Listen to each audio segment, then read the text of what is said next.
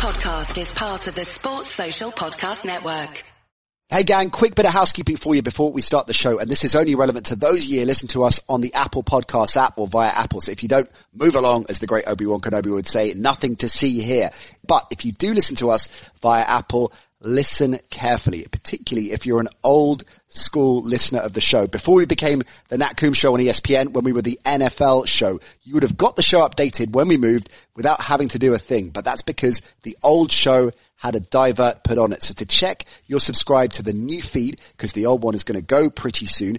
Check out the Nat Coombs Show. Search for it on the app via the podcast browse section or the store section if you're looking on the desktop, and find our show and see if it shows whether you're subscribed or not. If you are, great, you're on the right feed. If you're not, hit subscribe and delete the old one. So head on over, not on your library, but actually onto Apple, search the Nat Coombs Show, make sure you're subscribed to the feed that you find. Simple. Good luck.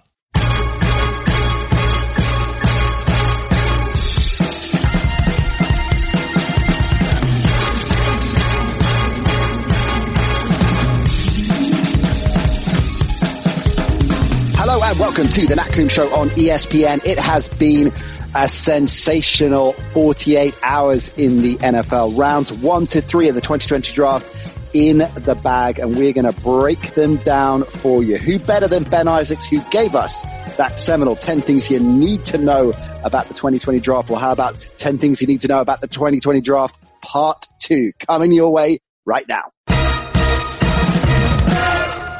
Ben Isaacs, great to have you back on, and it makes a huge amount of sense because the last time we spoke to you, less than a week ago, it was 10 things you need to know about the 2020 NFL draft. This is like your Godfather Part 2 coming up now, right? 10 things you need to know now the draft is pretty much happened. Certainly the big rounds that happen. I'm glad you went with Godfather Part 2 rather than, say, Back to the Future Part 2, which I rewatched on the Easter weekend, and there's just so much going on. And it's like, this is a bit of a confusing mess. It's ambitious. They get it back part 3. They get it back in part 3, I feel, with the Wild West. That's controversial. That feels like another podcast. But yeah, I'll go with Godfather Part 2. The Temple of Doom. That's classic. Oh man, I don't. Empire Strikes Back. Hey, there we go. Empire Strikes Back. Wow. Okay. Before we get into business, since your last appearance, where we talked about the horse racing machine in Las Vegas, quite a few listeners have been in touch with us about this. So have managed to, do you want the good news or the bad news? Well, give me the bad news first. Okay. The bad news is, at the moment, there isn't one of them anymore in Las Vegas. The Sigma horse racing machine, the last one was at the MGM, so we were basically playing on the last one all those years ago. And one of our listeners fired out a tweet to us letting us know that it was pulled from the casino in around 2016, I think 2017. That's the bad news. The good news is, I was then sent a link to a Facebook group for Sigma horse racing enthusiasts. There is a Facebook group with about 2,000 people on it, all of whom share the same love that we have for this wonderful thing. And the company's got out of business, but there are various venues all around the world that are trying to bring it back. The company, the game, and bringing the nostalgia back into business. So we will find somewhere to go and play that game again. Even if I have to shell out thousands to have one in my home, Ben Isaacs, I will make sure that it is done. Well, if not, I think ESPN European headquarters in Hammersmith, West London, there has got to be space in there for one of these machines. I mean, definitely space in there. ESPN, make it happen. You're the worldwide leader in sports. You can do this. I'm going to talk to Ollie and Harry and make sure that it is a contractual obligation. And when we season 2, we make sure that is in there. That is part of the rider that we want. We want one of those. So that was my Vegas Sigma horse racing news. And of course, Vegas, which was touted as the venue, and confused as hell now, Commissioner Goodell. Is it going to be what is going on? Is Vegas? It's not next year; it's the year after. So the Goodell misspoke, and fair enough. It was he had a lot to deal with, and it was all kinds of stuff going on. But I really got my hopes up. I thought, well, okay, when all this horrible coronavirus is over, we're going to be this time next year in Las Vegas. But no, 2022, it's going back to Vegas, right? Yeah, 2021 is in Cleveland. Pause for applause. You're thrilled. And then Vegas. I mean, I was sat watching Goodell struggling to get any of his words out at that point, with my 8-year-old daughter who was kind of struggling with being up so late, and it was her decision, not mine. She demanded to be able to get up. And out of the air, Ben Isaacs. Yeah, I know. I wasn't being facetious. I love it. I love the fact that it's like when my eldest day, well, he woke up technically and caught the Minnesota Miracle, which is pretty much the first football he'd ever seen. Oh, God. And then thought, well, this is how he woke up, came downstairs, what that happened within 5 minutes, and thought, this is all football is like this. Well, it was like me as a little kid watching the 85 Bears thinking, oh, it'll be like this every year. Yeah, not so much. How many tight ends did the 85 Bears have on their roster? Not 10. Yeah. Unbelievably. I mean, I'd like to look back through the winning rosters of every Super Bowl winning roster and see if anyone has 10 at any point. Even if it was at the start of, the start of training camp, whether any took 10 tight ends into training camp. I'm not convinced that anyone's had 10 training camp tight ends or 10 in April. I cannot get my head around it. It's so Bears. Something tells me the Bears aren't going to be one of your winners of the 2020 draft so far, but that is what we're going to break down. 10 things you need to know about. Rounds 1 to 3 are recording this on Saturday morning. We thought we'd hold fire and get rounds 2 and 3 in because, as we said on last week's show, such a deep draft class. And you look at a lot of those names that came off the board in round 2. And as you suggested, Ben, a lot of them in other years probably would have been round 1 picks, and a lot of them day 1 starters, you think, as well. So there are 10 different things we're going to run through. Let's start with the overall construct and the overall execution of the draft logistically in broadcast terms as well. We mentioned Commissioner Goodell, and it was some incredibly awkward moments. My personal favorite was most times anyway, that the camera came back to him to announce the pick. He was dropping a line to the fans on the screen in an awkward pain.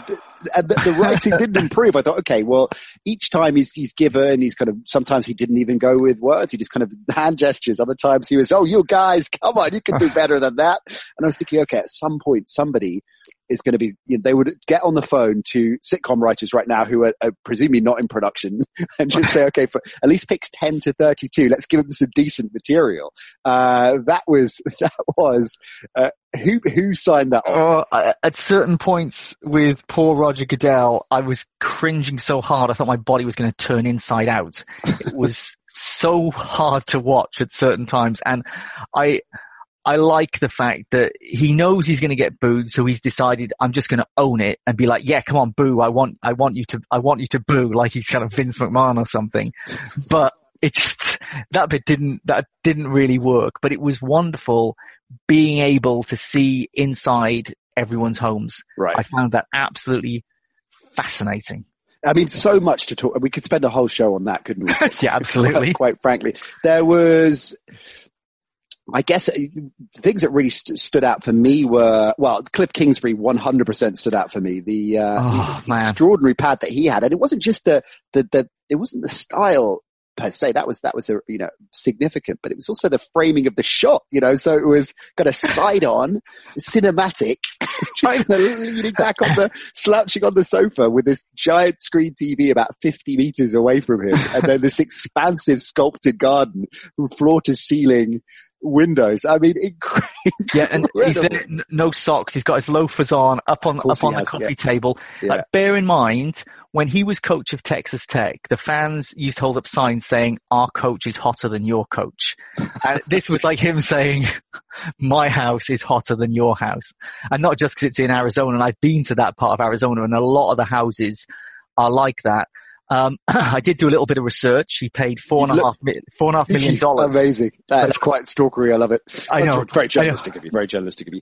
But the thing is that if you were like $4.5 million, I can't off the top of my head tell you what that is in pounds sterling. But imagine the price of that house if it was in London. It'd be about 50 billion. I think he got good value. Forget about value draft picks. He got good value at $4.5 million for that house, because I looked at some other picks from the inside and it is tasty. I like the style of it, as he says. Well, I think not just the pace of it. And we were doing the broadcast live on radio, of course, and Ollie was running the show there, as with Greg, Brady, Will Gavin, the three of us. And it was interesting, I guess, from that perspective to acclimatize. We hadn't done it before. ESPN, NFL Network hadn't done it before. So I think everybody was kind of feeling their way through a little bit, but the speed of it felt on point. I think a lot of people have commented on the lack of pomp and ceremony is a good thing. Ross Tucker said that on this very show a few weeks ago, that he was looking forward to the draft for that very reason. And I kind of agree. I still think it had the right balance. That my view might be distorted because I was broadcasting it, but I do feel that the whole thing worked, and it also had a strong sense of it was very of the moment, I think, with the human elements and family in particular. And so you had GMs or coaches with their kids around them a lot of the time, or even just without that, just a kind of domesticated. So I can't remember who it was, but someone was going to the fridge and getting something out of the fridge, just pottering around their business, like, the NFL draft's going on, and my other half's sitting in front of a screen about to make a pick, but I'm just going to go and use the blender and make us a shake, or whatever was going on. So I like that. I think it worked, Ben. No, absolutely, 100%. I'm not saying I'd want to see it every year, obviously, but everybody at the moment pretty much is stuck at home and having to kind of work around the restrictions, and seeing even, the number one draft pick or NFL head coaches and GMs being in the exact same situation where you might be trying to work and you've got a small child coming in disturbing you. It personalized everything, and you were able to relate to these people in ways that you wouldn't have been doing if they were there with the Bellagio fountains, being taken across a little lake. 2022, we can look forward to that. So it's very unorthodox and surreal in some respects, and altogether different. But at the same time, you look at the first 10 picks and no massive surprises. Certainly the first 8, I think, completely logical, and you could really kind of pull down further. I know there are a number of players that are really in the first 16 that could have interchanged, particularly the lower down you go, but all this talk in the build up to it, getting a lot of heat and traction, that the Dolphins were going to make a play from 5 to 3 for the Lions spot. This crazy suggestion that they were going to take an offensive tackle with that pick. Mm-hmm. We had Gettleman might be looking at trading the Giants pick down. The Redskins were suddenly worried about Dwayne Haskins. Were they going to take a quarterback? And all of this stuff, whether it was smoke and mirrors or otherwise, didn't pan out. And the top 7, 8 made a huge amount of sense. The Dolphins doing what the fan base wanted, and I think to widespread acclaim, taking that gamble, if they even see it as that. Justin Herbert, I suppose that was the only major question mark. If the Chargers were big on Tua as well, then would Herbert be the one that fell, or vice versa? But they took the plunge and took Justin Herbert there. Isaiah Simmons going to Cliff Kingsbury and the Cardinals. Again, just such a simpatico pick as well. So a lot of the opening made a huge amount of sense. Let's talk next about the day one quarterbacks then, your second point. So the day one quarterbacks that went, Tua, of course, going at number 5 overall, and Justin Herbert at number 6. And then the big shock of the draft with the Green Bay Packers, surprising many of us, although they were one of the teams that had been linked with him, taking Jordan Love as the other quarterback to go in round 1. But you think in each of those situations, Ben, they've landed in the right place? Yeah, none of these guys are stepping into a nightmare, which is sometimes the case with first round quarterbacks. Obviously, with the way the draft works, the worse you are, the earlier your pick, and quarterbacks are always at a premium, so they're more likely to go to those bad teams. With Burrow, obviously the Bengals have got a lot of weaknesses, but they are clearly going to build around Burrow. And the first thing they did in the second round was draft T. Higgins from Clemson, which again highlights how deep this draft is at wide receiver. So he's a great example of a player that in almost any other year would have been a first rounder, right? Absolutely. He could have been, in some years, he could have been picked in the top 20. So they've got a lot of good value there in those first 33 picks of the draft. They've got those 2 players. They've got 2 first round talents, 2 known winners. They're already giving him a good weapon. T. Higgins will start on day 1. As far as Tua Tagovailoa is concerned, he doesn't need to start right away, which is obviously great for him, not just so he can learn the game, but because he's still going to be recovering from that injury. The Dolphins are clearly pointing up. I like the way that they've drafted this year. Everything about the whole tank for Tua last year, and they didn't tank. They showed so much grit and hustle, even though they were lacking in talent. They were not lacking in desire and attitude, which is a really good sign for next season. With the Dolphins first round, because rich in many positions, or certain positions, I should say, including tackle. That was, of course, one of the positions that we'd identified as rich in a number of players going in the first round. The Dolphins went Austin Jackson from USC as their choice there, and then the final pick of the first round, they didn't deal out any of them, which was a suggestion, of course, if they had traded up from 5. They would have they would have split that pick and dealt one of their seconds. But nevertheless, they didn't deal out with any of the 3 picks. They took 3 players. Was there a surprise with their third pick of the 3, given the other cornerbacks on the board, that they went the way they did?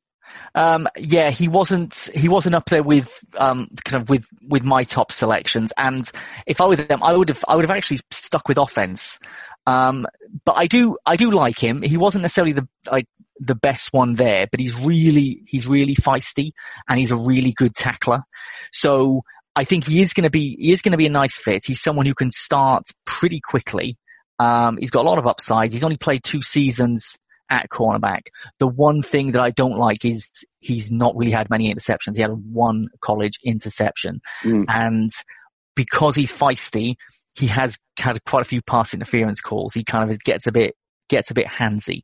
So not totally polished, but I think he's going to be a starter pretty quickly. I guess again, because of the draft capital they had throughout the draft, but certainly in the higher rounds, the Dolphins were prepared to gamble, and the Tua pick is that, whichever way you cut it. I mean, there is a gamble. Whatever medical sign off he's had, there is always going to be a risk that if you're hit, the type of injury you had, there could be a significant impact there. So they didn't phase him to take him at 5 as well, to spend a pick there as opposed to 32 or lower. Going back to the Packers and Jordan Love, which was one of the major stories, of course, of the first round and still is raging on. So the Packers taking Love at 26, the Utah State quarterback. Loads of buzz about him.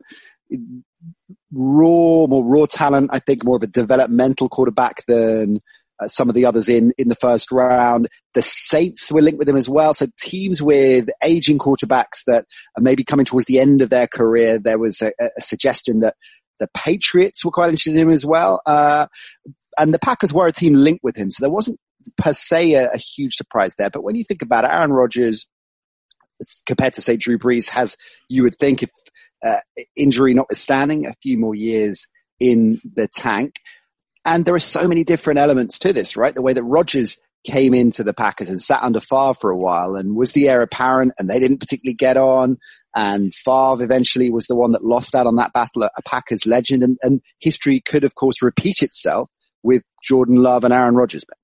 Now, the thing is, there are going to be a lot of, on the surface, there's a lot of comparisons with the way that Rodgers was drafted late in the first round by the Packers when they already had Brett Favre, and Jordan Love now drafted late in the first round when they've already got Aaron Rodgers. But it's not quite the same, because Rodgers fell into Green Bay's lap. There was talk of Rodgers going number 1.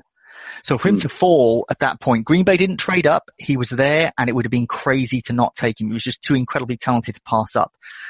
There was also the fear that Favre was going to step away from the game at that point. Now, with this, they made a point of trading up. The Packers of 2020 are pushing more chips in on Jordan Love than the Packers did for Aaron Rodgers when he was drafted in 2005, which is quite remarkable. If you draft someone in the first round, you are expecting them to be the starter within 2 years. Yeah. And that is a fact. Now, since Aaron Rodgers was selected 24th in 2005, there have been 41 quarterbacks selected in the first round. 41. 40 of them were the starter within 2 seasons. The only one who wasn't was Paxton Lynch. Now, you cannot tell me, and I'm not saying that anyone is telling me, but you can't tell me that anyone at the Packers is thinking, oh, we'll get this, we'll trade up for this guy in the first round, but we don't intend to start him anytime soon. This puts Rodgers on notice, and Rodgers does not play well with others. Let's say he leads the league in interceptions that were not his fault and incompletions that were not his fault. He's always had a chip on his shoulder about the fact that he fell in the 2005 draft, and he's very different to Favre in that way. Favre is someone who, although very driven and a competitor, always seemed to love the fact that he was getting paid to play in the NFL, was getting paid to break records and do all these things and win a Super Bowl ring. They're very different characters, aren't they? I mean, very different styles of quarterback as well, but very different characters. I mean, Favre is the prototype of the good old boy quarterback, the square jawed, rabble rousing. I'm going to, lead, incredibly physical type player and a huge gambler as well, wasn't he? Whereas Rodgers is a bit more understated, more cerebral. He's definitely got fire in his belly, no doubt about that, but a different kind of player. He signed a 4-year extension in the summer of 2018, $134 million. So that runs through, his contract runs through the 2023 season. So kind of doing the maths here, there's going to not be a not dissimilar situation. And of course, Favre was different, where he was flirting with retirement for a number of seasons, and eventually the kind of Packers moved on. And it's a great point you make that Aaron Rodgers could have gone 1 in that draft, was falling down. Jordan Love was not going to go number 1 in this draft. So it's a different play here. And it is going to be interesting to see how that plays out. A lot of our listeners have got in touch with different questions and different thoughts about the draft so far. Gary, what do you think Aaron Rodgers' attitude is going to be with the Packers trading up for a first-round quarterback? Not great. Not great, Bob. But at the same time, he hasn't had a huge amount of competition, of course, for the majority. Has he really had any kind of significant competition? No, not really. So... I mean, he'll be professional about it. He will be seething inside, but he's not going to get sort of like super petulant. He's going to be doing and saying the right things. Someone had said to me, it's going to really motivate him. And I'd said, he's so incredibly motivated anyway. I don't think he can be any more motivated than he is. That's the one he doesn't lack, is motivation. So Jordan Love will learn so much from being around Aaron Rodgers. Well, that's a point that actually another listener of ours, Martin Cattle, makes at the NC show, if you want to get in touch with us, incidentally. He said, Love's pick has been made for the future to learn from one of the best in the game. And that is obviously the plan, right? But it depends how receptive Rodgers is to that. I guess just by osmosis and just by close association, you're going to pick up a huge amount anyway. But that is predicated on, Alex Smith is a great example here and of course a different player, although intrinsically linked with Aaron Rodgers, because he was the one that did go number 1 overall in the draft that Rodgers fell. But Smith's relationship with Patrick Mahomes is not to be underestimated, and was instrumental, I think, in the speed of Mahomes' evolution, because he was hands-on and prepared to support him. And I know that was different for obvious reasons, but it's not wildly different either. And I'm not sure Rodgers is going to necessarily apply that kind of fraternal big brother guiding him through every step. If you say, and again, whether we buy into this media image or this perception of him, and that is maybe unfair, and those closer to him would suggest otherwise, but that is the vibe that we get, isn't it? That he's not going to be that kind of quarterback here. No, and certain players have come out who've left the Packers and spoken anonymously and said he is incredibly difficult to get along with. He's not a friendly person, but you don't always need it. You're right. It's not going to be a kind of fraternal thing, but if Jordan Love is in that quarterback room having to work with Aaron Rodgers all the time, Aaron Rodgers is probably the most talented quarterback of his generation. It is impossible for Jordan Love to not benefit from that. There were going to be awkward moments, but there's no way he won't learn from it. So the day 1 quarterback's in a decent position. The Packers, looking like they're expecting Jordan Love to be their starting quarterback. At least that's the statement they made by 2022 at the latest. And hey, it would be incredible if that happened sooner. We loved the whole logistic of the draft. So 3 key points down, 7 to go. Let's go to the Raiders next. Because the Raiders are always a lot of fun on draft day. Although I was a little bit disappointed. We talked about the fans in the screen that Commissioner Goodell was, as you say, Vince McMahoning up. And the Raider Nation was obviously carefully selected, I think. Oh, yeah. I was disappointed it wasn't a little bit more Mad Max than it yeah. Be. The Raiders, Ben, you feel have had the most Raiders first 3 rounds possible. So talk us through why you think the Raiders have lived up to type. 2 first round picks, of course, and they went with Henry Ruggs, the first receiver off the board at number 12.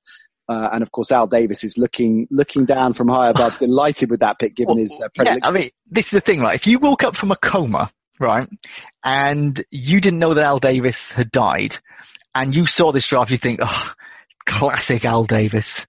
Ben, if you woke up from a coma and you turned on this draft, you would think, what the hell is going on? And then it cuts to Tom Brady and Gronk.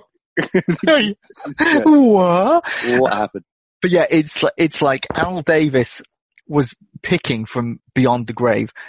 Henry Ruggs III was, he was not the best wide receiver available at that point. Probably the third best wide receiver available, but they took him number one.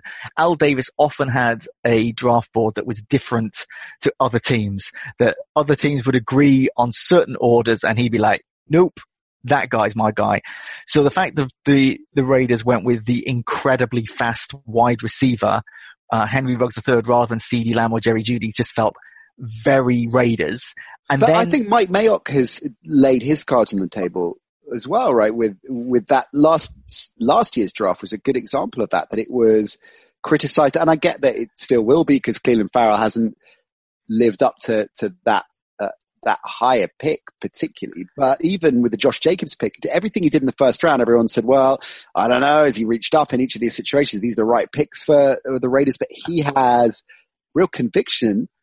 All GMs have conviction in their decisions, but Mayock doesn't seem to be swayed by what it should be done, what the book says, what the mock drafts are saying, what the experts are saying in terms of the ranking of that particular player. He seems to go out and get what he wants regardless. And I respect that massively. And he had come into the draft saying that they really needed wide receivers.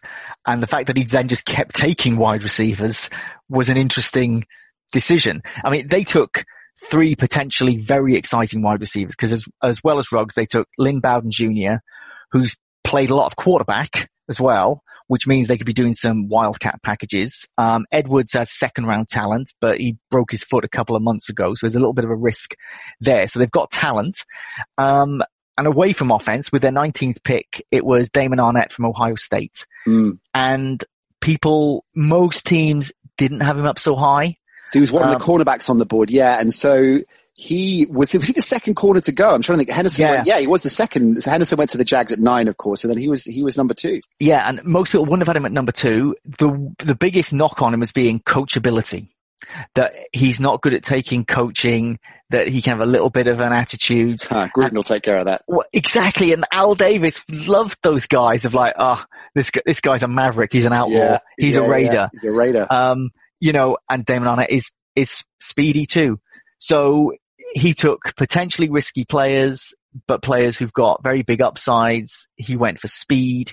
He went for wide receivers who can make an impact. He went for exciting players. So Al Davis would be very pleased with the way that Mayock did this. And it was just, like I said, it was just so Raiders. It was just the most Raiders thing ever. And I don't mean that in a bad way.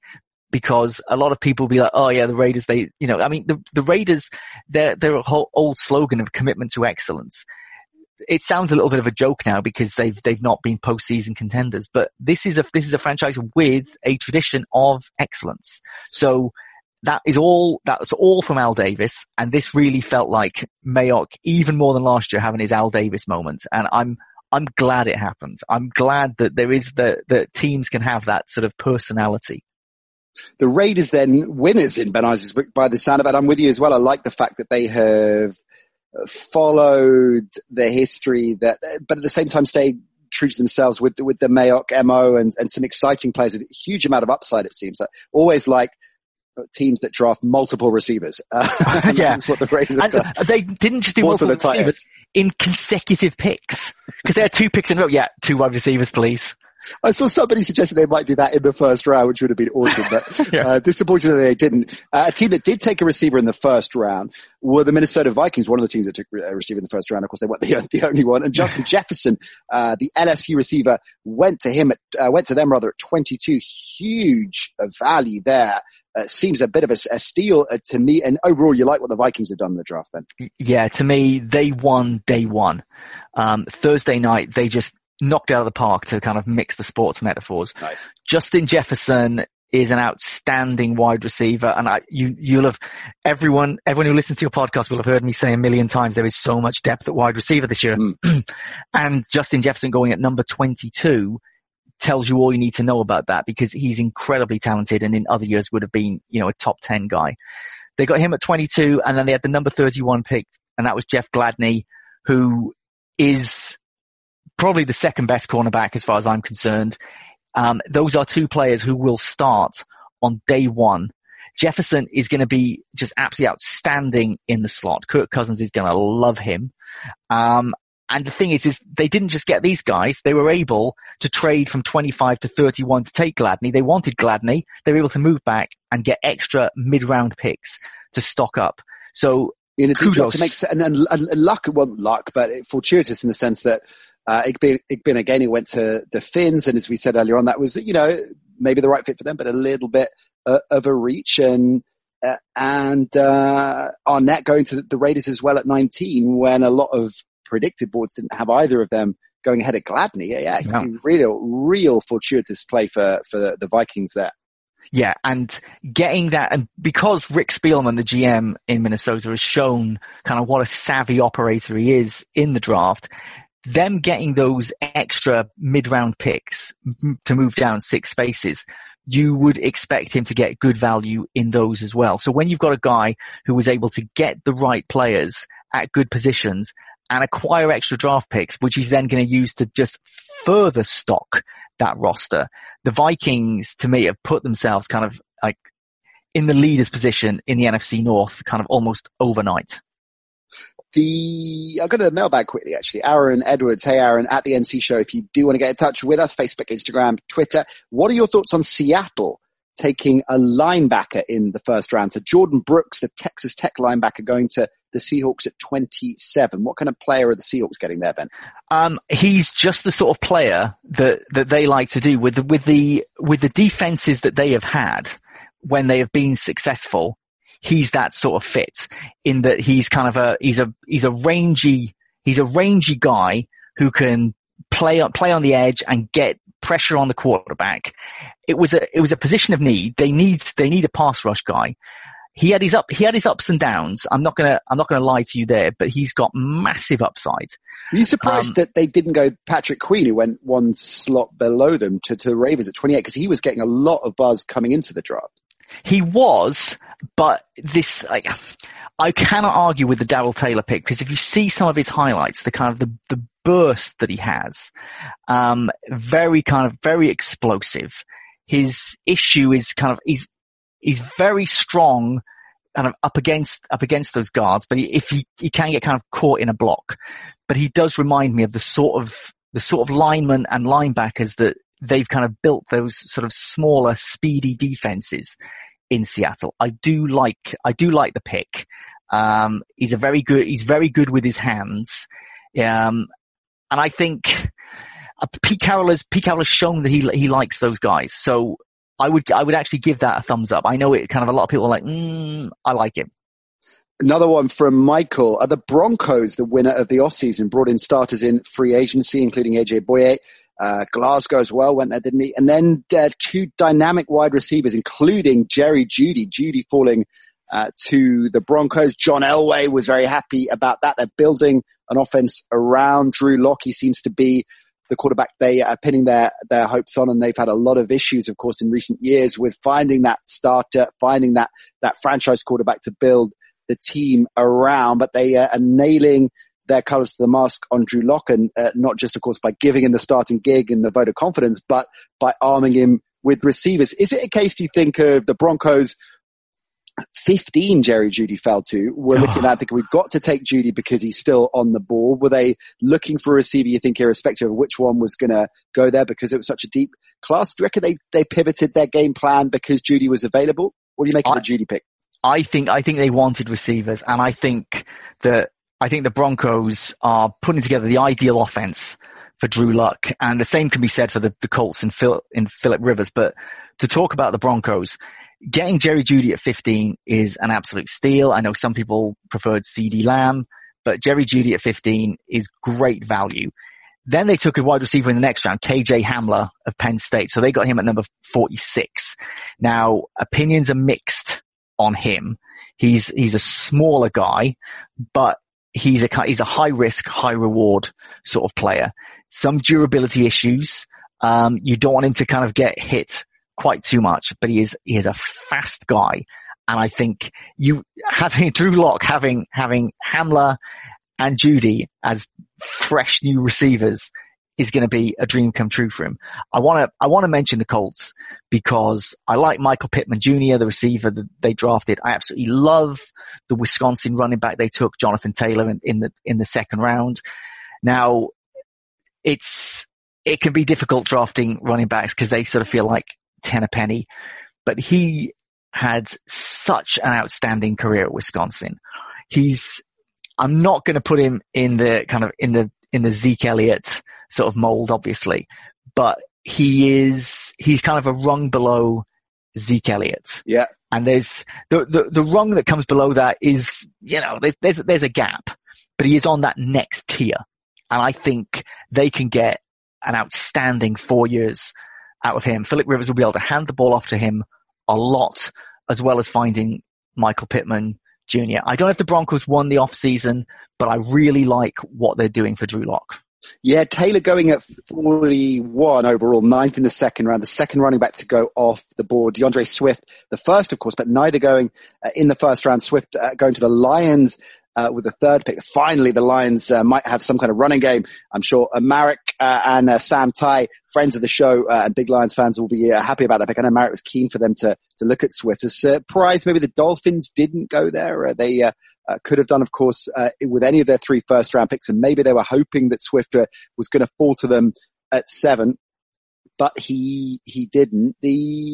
Ben, let's look at day 2 then, second and third rounds. If you feel that the Vikings won day 1, which team do you think won day 2? There were a lot of disagreements here. Lots of people have got their opinions, but I would give it to the Ravens. And that's partly because they had so many picks in the second and third rounds, but I really love what they did with them. And they injected a lot of new young talent.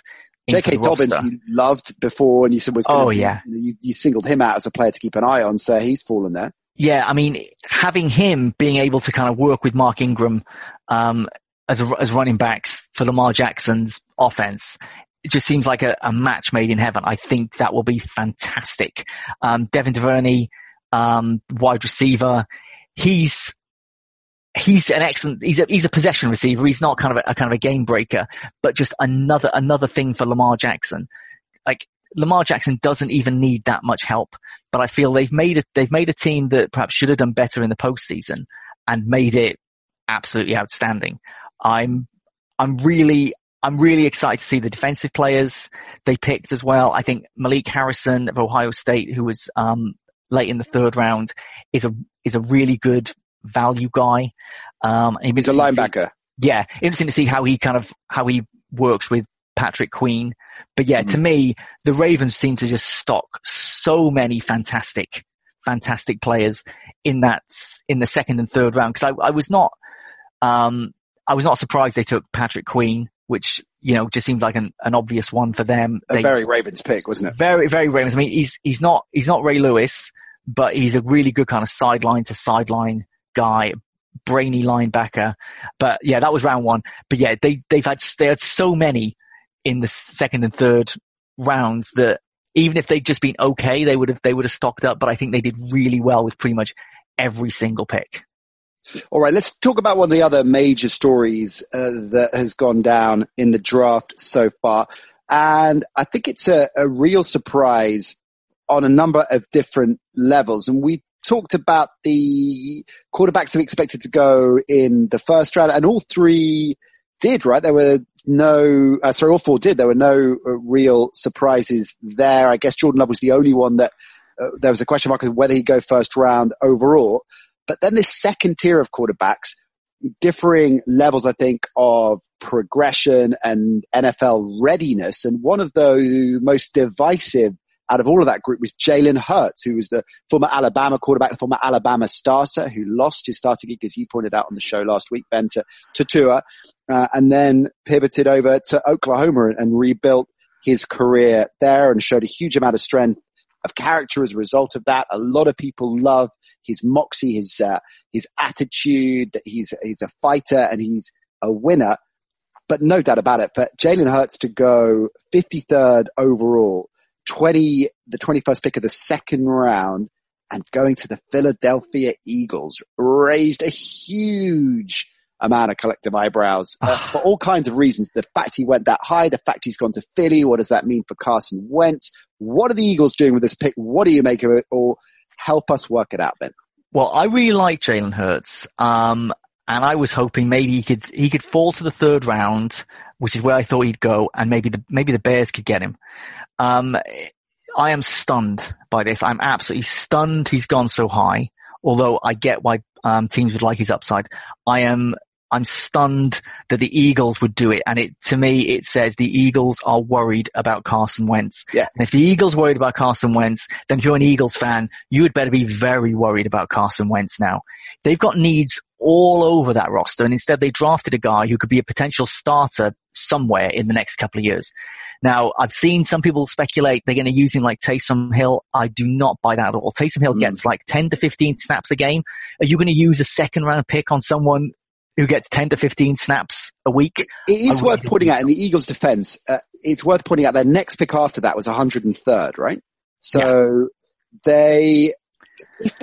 if he's projected a late second round or third round pick, most people's boards had him as a third round pick, right? Jalen Hurts. Yeah. If he was projected there and there's a huge amount of confidence and conviction from the Eagles, this is a guy that when he's not going to fall to us in round 3, we really, really like him. He's a great character. He's got a huge amount of upside potential here. Let's go and get him. Is it that crazy a pick? Are we joining the dots a bit too readily here to say, well, or what are the concerns about Carson Wentz? They're saying it's the durability. He's never been the same after the injury. They've got health concerns. I don't necessarily think it's as ludicrous a pick for that reason. It's not like they were one of those teams that had, 3 or 4 picks in the second or third round, like the Ravens, for example, and could have definitely got their man a little bit lower. If they really wanted him, Ben, they might have thought, well, he's not going to fall to us in the next round, so we've got to get him now. I think it's fascinating that they really wanted him. I'm with you 100%. I think they did really want him. And it's like I've said about Mitch Trubisky in the past, where the Bears traded up to get him, rightly or wrongly. That was the person they wanted. They were all in on Mitch Trubisky and would do what they could to make it a success. And that to me is how the Eagles are about this, because. And that's gone well. Yeah, well, exactly. But it's like you show your conviction rather than just like, oh, okay, we'll just take this guy. I'm a believer in that. I buy that, and I don't want to labor the point about Mayock, but I like that style. I think that there are experts everywhere. There is obviously a limit to this in terms of reaching, but if this is the player you want, even if other boards have him 10, 15 further down, if that's the guy you want, then take him. Your team better than anyone else. Yeah, no, absolutely. And they will have spent a lot of time talking to Jalen Hurts, a lot of time watching every single snap that he took at Alabama and Oklahoma, where he was fantastic for both teams. It was only kind of right at the end of at Alabama where he lost his spot. And that was that was in the postseason. Going at 53, I'm surprised, but this happens with quarterbacks all the time, going higher than we might expect. It's what it says about Wentz, that they like Jalen Hurts so much that they are going to take him at 53, even though they've just given Carson Wentz $128 million. They need wide receivers, and they did take one in the first round. Okay. But that was just like, okay, good start. And then to follow up with a quarterback. They're only going to put one quarterback on the field at a time. And it does make me feel that they know that Carson Wentz cannot finish a season. They've obviously done well with backups over the last few years. Just look at what they did with Nick Foles. Right. So I trust their judgment on who's going to back up Carson Wentz. Josh McCown did a fantastic job. Just couldn't quite get them a playoff win, but that's, I'm not going to criticize him for that. If Jalen Hurts is who they think he is, then that means they think he's going to be a starter there. Yeah, I mean, the comparisons have been made with Russell Wilson. Of course, Wilson was a third round pick, went in the 70s when he was drafted, and a lot of comparisons I think have been made about the overall character as well as the style of play as well, and the fact that when Wilson was drafted anyway and was a prospect, he was not considered the finished article, hence why he was drafted in the third round. Kurt Warner made that comparison after the Eagles made the pick last night. What do you make of that? Do you think that, I mean, that's obviously the perfect upside, right? If he ends up being Russell Wilson, I think they're going to be quite happy with that. But there's similarities beyond the obvious of a lower round quarterback that people like in terms of character, that see there is potential in terms of skill set, but it represents a bit of a risk, or at least a developmental prospect. Yeah, I mean, I would say another connection with Russell Wilson is that they both transferred to other universities so they could get even more experience. Not because they hadn't been able to get games. They had both been starting and then both finished their career very well in a completely different part of the country, playing a full season at a major program. So these guys are competitors. And to flip back to Trubisky's someone who came in with a very, very short CV in terms of starts, whereas Russell Wilson did not. Jalen Hurts did not. These guys have got a lot of mental upside, but have also got lots and lots of experience. Very intelligent players who process the game very well, got a lot of physical skills. You know, it's kind of generous to say that Jalen Hurts is a Russell Wilson, but there's more upside on the surface to Jalen Hurts now than there was to Russell Wilson on the day he was drafted. So yes, they'll be thrilled if he becomes another Russell Wilson. He doesn't need to be a Russell Wilson to be a success. And I do think he's got the ability to be a success with the right team. I worry that the Eagles are not the right team for him, because this is a team that does not seem committed to helping their quarterbacks. They seem committed to replacing their quarterbacks. Yeah. They should have been drafting offensive weapons. They're just so thin at wide receiver that if Carson Wentz gets hurt in preseason and Jalen Hurts starts in day one, who is he throwing the ball to on a consistent basis? That's my issue. Well, Jalen Reagor apparently, which was a bit of a head scratcher as well. That doesn't thrill me. Yeah, he was a receiver that certainly ended up going higher than the projections had suggested. All right, Ben, 3 rounds down, 8 of your points down, 2 more to go. Let's talk about the remaining quarterbacks that didn't go on the first 2 days. Which of them are the most interesting as far as you're concerned? In terms of talent, I think it's going to be Jacob Eason and Jake Fromm. These, in fact, not just these are the 2 best quarterbacks who didn't get picked. These are the 2 best players who didn't get picked in the first 2 days. And some people say you should draft a quarterback every year. So it'll be intriguing when we find out who actually picks these guys. So let's compare Jake Fromm to someone like Mitch Trubisky, who I keep bringing up. So Jake Fromm, quarterback from Georgia. Now Trubisky is very athletic, strong arm, but reads the field very slowly and has accuracy issues. Fromm is the absolute opposite. He's pedestrian when it comes to his arm and his body movement, but is exceptionally accurate and is a brainy quarterback. Now, coaches know they can't teach athleticism. You couldn't get Mike Vick and teach him to play like Mike Vick. You can't teach athleticism and arm talent. So they're going to worry about Fromm's upside because they already know the things that he can do, and the things he can't do, they're not convinced they can get him to do. Whereas with someone like Trubisky, they'll have seen his raw talent, his athletic ability and all those things and think, okay, we can coach him into being a very intelligent on-field player who makes great decisions, and that has not been the case. I really like Jake Fromm. I keep saying I want to reclaim the phrase game manager. He's a game manager in the same way Joe Burrow is also a bit of a game manager. Joe Burrow is a better quarterback than Jake Fromm, but I think he's a really intriguing quarterback. I'm more interested in him than Jacob Eason, who I think has a lot of accuracy issues. He's got upside, but he's got quite a low ceiling. So I'm excited for Jake Fromm because I think he's someone who could have a really good NFL career. And that doesn't sound exciting, like a really good NFL career, but someone who could be a starter for quite a while. All right.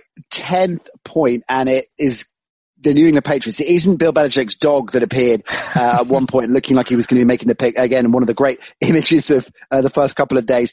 But the Patriots who dealt out of their first round, they did a deal with the Chargers. They did not have a second round pick at the time. So they, as the Patriots often do, of course, stockpiled value in lower rounds than the first. But that deal enabled them to get a decent second round pick, 37th overall. And they used it, Ben, on quite a surprising choice, didn't they? Yeah, if you don't know Kyle Duggar yet, you soon will.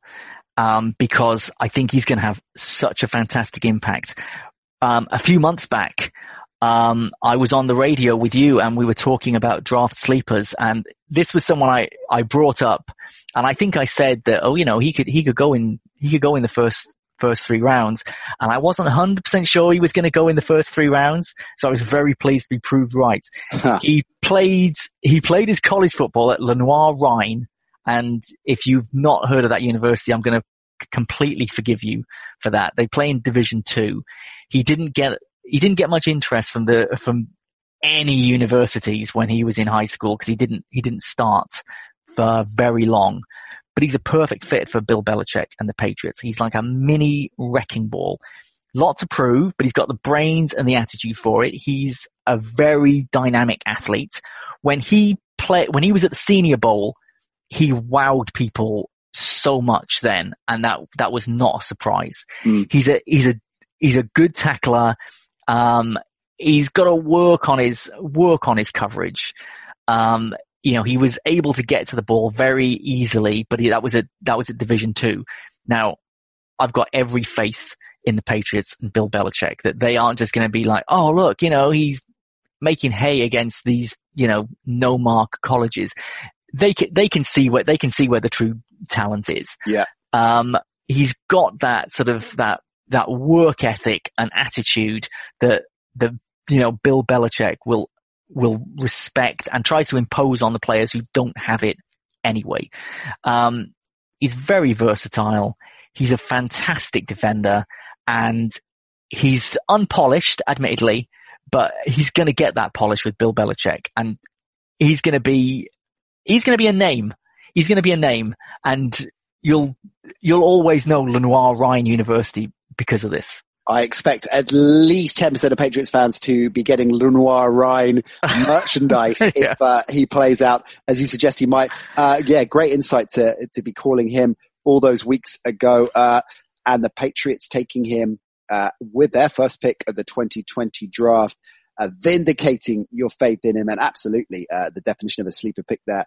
Loving your work as ever, Ben Isaacs. Great stuff. You need to get some kit because you've had 2 nights on the bounce. Yeah. The wee small hours. So get some rest and come and check in with us soon, man. Yeah, it all starts again pretty soon.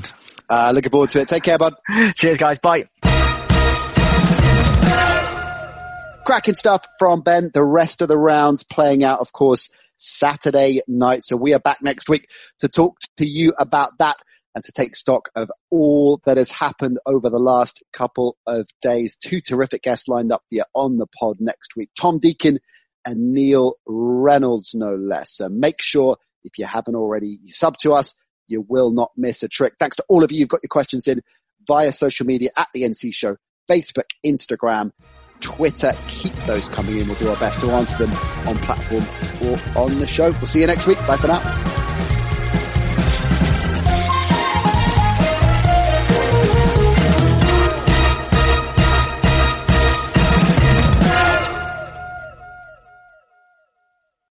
Sports Social Podcast Network.